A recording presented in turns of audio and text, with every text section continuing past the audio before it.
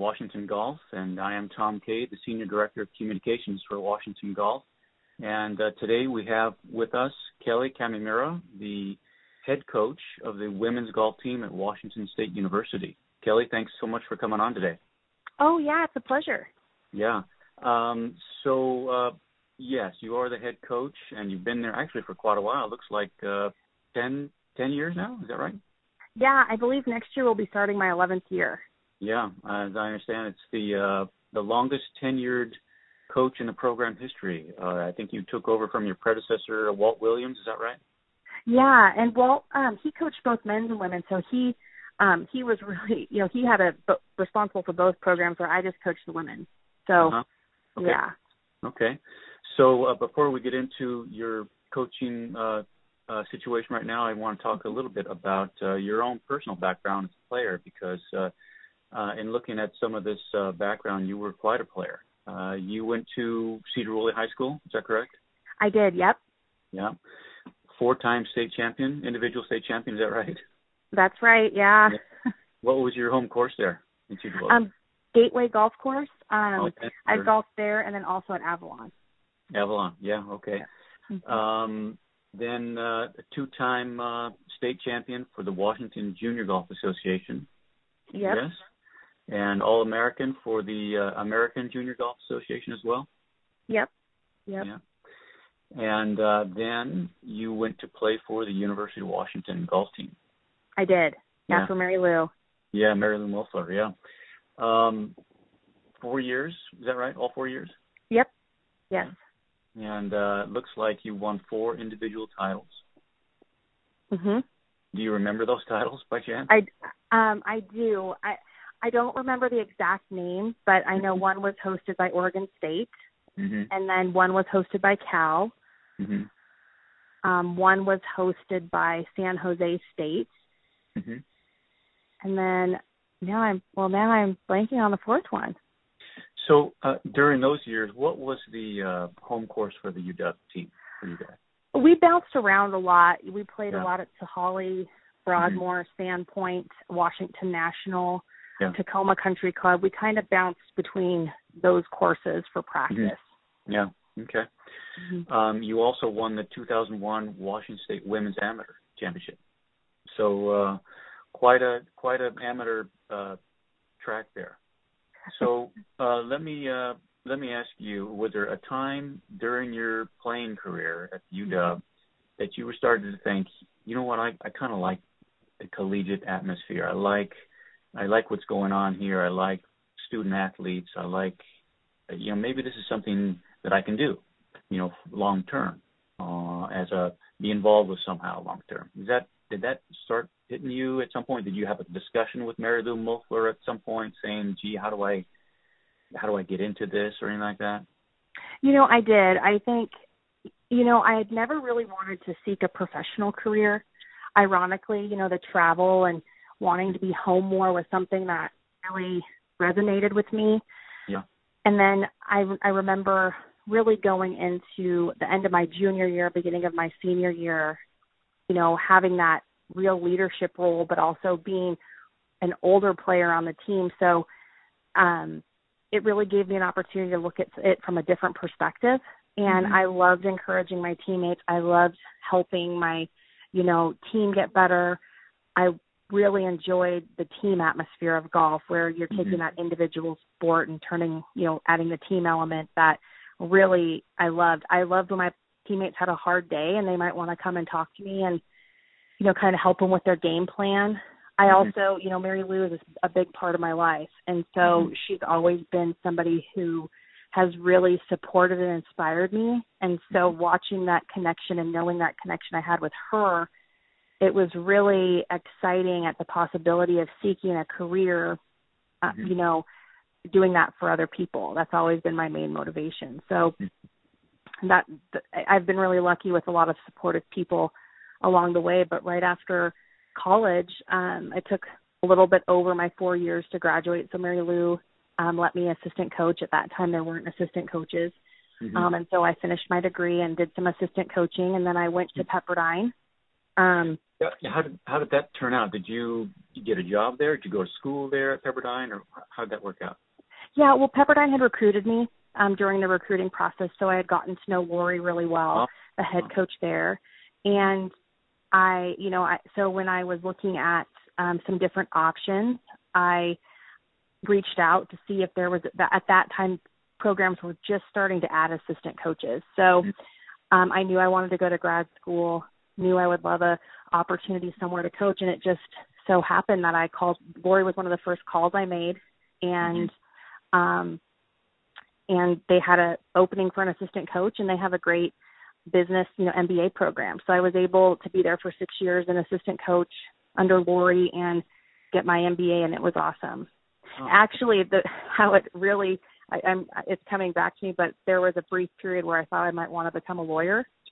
And so I had applied to Pepperdine Law School and got waitlisted. And at the parking lot of a golf tournament, I said to Lori, Pepperdine waitlisted me. And she said, I didn't know you were looking, to pursue grad school. And she's like, she said, well, reach out to me. And I did. And then, the rest is kind of history. Huh. So you were there for a few more years until 2008 or so. Is that correct? Yeah, I was there for 5.5 years. Wow, that turned out pretty well then. Yeah, it was awesome, and we had a great run as a team, and great experience coaching under Lori, and just had a great experience there. So the transition from Pepperdine to Washington State University, and you said that the women's team at Wazoo did not have their own coach at the time. So this was a new thing. And is this something that you presented to them, an idea to them, or did they come looking for you? Did you apply for this? How did that work out? I applied. I actually, I had graduated with my MBA in June, May, June, and then it was time to pursue a head job, but also or a career, because I had such a great time in LA, but there was only so long that my parents, I think, were like, okay, we're supplementing your income to be able to live in Los Angeles. So that time is up. So, I was almost 30. So, I applied for WSU, and there were some other openings as well. And, and it ended up, working out, which I was so excited to be back in the Northwest. Washington's always been my home, and excited to be back here. Walt had done, some great things with the program, and one of my former teammates, Carrie Sampson, had done a great job as one of the assistant coaches for that program that helped. And so I knew the program. They had some players transfer, and it was a transitional period, but I knew that there had been a good foundation. And so I was excited to, to see what we could do here. So around that time, I don't have that info in front of me right now, but Palouse Ridge, the golf club there at Washington State University, their own golf course, that opened right around there. Is that right? Yep, just the year before. So it was brand new. So I'm wondering, was that sort of the impetus to have the women's team kind of not break off on its own, but be its own real entity with its own head coach, its own driving thing? Is that right? Well, I think there was a number of factors. I think WSU was the only program in the Pac-12 at the time with one head coach overseeing both programs. It's a model that some other schools and other conferences have used, but I think at that time they had wanted to, really split the programs more. But I'm assuming that the golf course was probably part of that too. They had the facility. The first year in that transitional period was really, it was a tough year. The players were great. They welcomed me, and, we were able to kind of establish a new culture and a new identity, not because, we had to, but because that just is, as a new coach coming in. And, I had some players that didn't know what a whole location sheet was. I had some players that didn't know how to use a rangefinder. And that was a new experience for me because at Pepperdine we've been vying for national championships. Yeah, sure. And so a whole new culture you had to bring. Yeah, it was a whole new deal and a whole new learning curve for me, as at that time, you know, we had players in a wide range of levels and I hadn't had any experience coaching, but it was so fun. And one of those players is actually our assistant coach now. And so, you know, she's been here through the whole time with me as a player and then a coach, and that's been really fun too. So starting out the program there in the early part of the decade, you had to kind of rebuild a little bit. Like I said, you had to rebuild the culture, it sounds like. Yeah, there was a lot of new players coming in that hadn't experienced college golf before. We had 5 freshmen. So it was just that, and 5 freshmen who didn't know me. You know, I started in July, so and they came to campus in August. So they didn't, you know, I didn't recruit them, but I formed strong bonds with them, and but it was able to kind of do some different things. So what is now that you've been there for 10 years, what is the strength of the program after this time, and what is the strength of the program that you've been able to build there? I would say really the character of the program. You know, really we've stressed team culture. We have our Coug Pride, which is our 5 core values, which is purpose, resilience, integrity, discipline, and energy. And so we're, you know, constantly talking about and revisiting those things. But I would say really the character. We really believe in hard work and doing things the right way. And so, and because of that, sometimes it has taken a little bit longer for the program to develop than I think, you know, initially I thought it would. But at the same time, you know, they've really over the years improved and bought in, and, you know, they're really the team right now and you know, throughout the last couple of years has really been dedicated to being the best they can be. And that's exciting to me.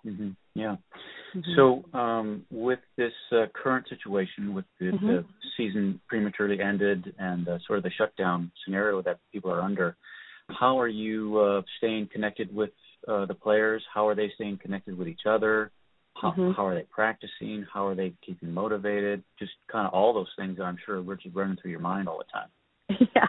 Well, you know, it was a really interesting kind of stopping point. We had a great tournament at our last event, Meadow Club, and finished second as a team. And then we had 2 of our players tie for the individual win in a really solid field at Meadow Club. So, you know, really riding that exciting, you know, high of, okay, what's next?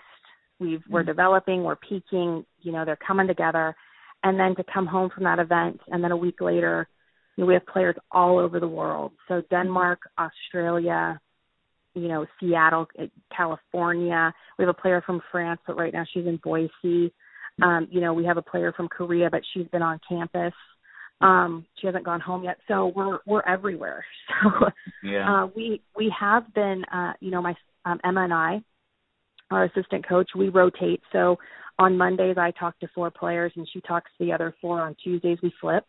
And then we do the same thing on Thursday and Friday. So each of us are individually talking to them, you know, twice a week. So they're getting talks with coaches 4 times a week. And then we have been having 2 team meetings, which we have to do at 9:15 Washington time, which is 6:15 the next morning in Denmark, and then the afternoon in Australia. So it's posed a little bit of a challenge, but luckily our Danish player, she's a morning person, so so that works. But really, just one meeting is just more of a connection meeting, you know, taking time to talk and see each other as a team, maybe an icebreaker, a fun game, and then the Thursday meeting is more of, you know, really talking about how their week's going. Are they still working on those core values? And they give themselves a score so we can work on getting better. I think everyone, for golf-wise, has had a different experience just based on when restrictions have been lifted at different times. So Australia was actually the first one to have more access to golf courses, and so our Aussies have been at the golf course. And, you know, they've been practicing, but I also think this is a time where they're just, you know, it's the first time in their life where they don't exactly know when their next event is. Yeah, sure. So finding that motivation is a little bit interesting. So we've been using a periodization model and kind of talking to them about that, where, you know, right now might be more of an active rest where they're still playing, but maybe resting more. And then in May, you know, moving into a technical phase. So if there's anything technical in their areas of their game, really focusing on that. And then, you know, getting back into a pre-competition phase where they're applying that on the golf course so that, you know, they're not, so that they're, you know, getting used to those changes. And then, you know, getting back into the competition phase, hopefully in the fall. So kind of starting on them on that model, because a lot of them can feel guilty for not practicing as hard, but, you know, but at the same time, they're not able to right now. Yeah. So under excuse me. So it looks like you were just going down the list of the players of the tournament. They currently have lots of international players. I think that's kind of a newer thing for your program. Is that correct? Yeah, we've had a mix. Like, we were very much Washington heavy, Northwest heavy for a couple years, and then the last, I'd say, 3 years, we've had more international players. And you know, I always look local first, and you know, being a local girl myself, and then, you know, recruit elsewhere. But yeah, we've become very international the last couple of years. So under normal circumstances, we're coming into the summer season here. Would you tell your players to just go play in as many tournaments as you can during the off season or during the summertime, and then I'll see you again in early August and off we go for the season? Or how does this typically work for you? Yeah, I mean, I'm pretty big on communicating with the players, so I'll check in with them a lot. Can't do any golf with them unless they ask, but I like to stay in communication and stay connected. And but normally every player's a little different.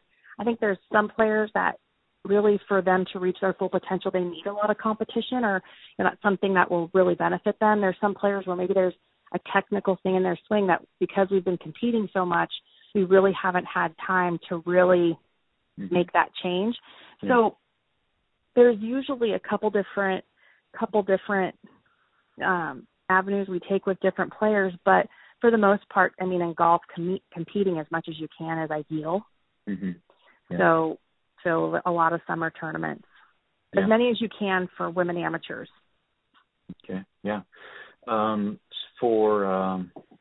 Let's see, when does your season typically start in the fall? So you have a fall season and a spring season? How does this work for your program?